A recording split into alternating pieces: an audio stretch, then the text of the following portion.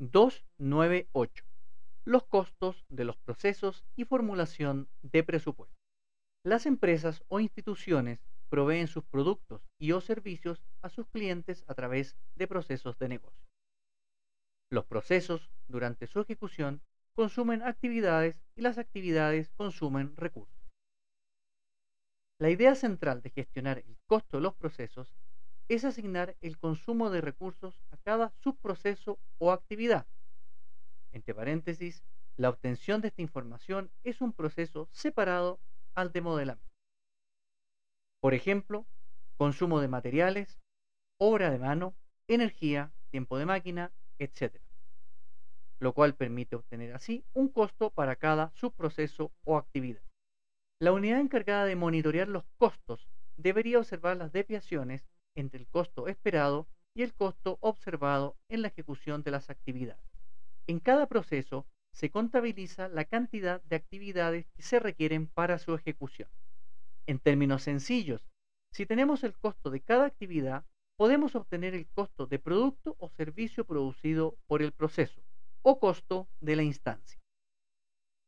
Con BPMN u otra notación para modelar procesos, podemos asignar el costo promedio de cada actividad a través de la inclusión de un atributo. Si las instancias van acumulando los costos al término de un periodo, se puede conocer el costo de la producción en el proceso.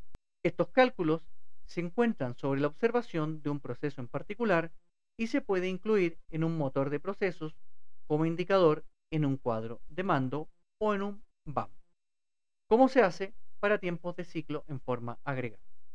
El proceso de planificación de recursos constituye la base para la obtención del presupuesto requerido para la gestión y operación de los procesos. El proceso de planificación de presupuesto de procesos se descompone de las siguientes etapas. Etapa 1. Definir los objetos de costo para la ejecución del proceso de negocio. Etapa 2. Planificación y cálculo del volumen de instancias que se procesarán en el periodo de presupuesto o año comercial. Etapa 3. Determinación del presupuesto de costos que se da por la multiplicación del costo promedio esperado por instancia por el volumen planificado en la etapa anterior. Etapa 4.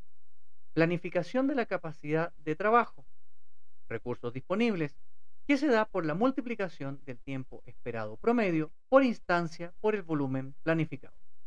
En el proceso de planificación de recursos participan los gestores de procesos con los responsables de control de gestión.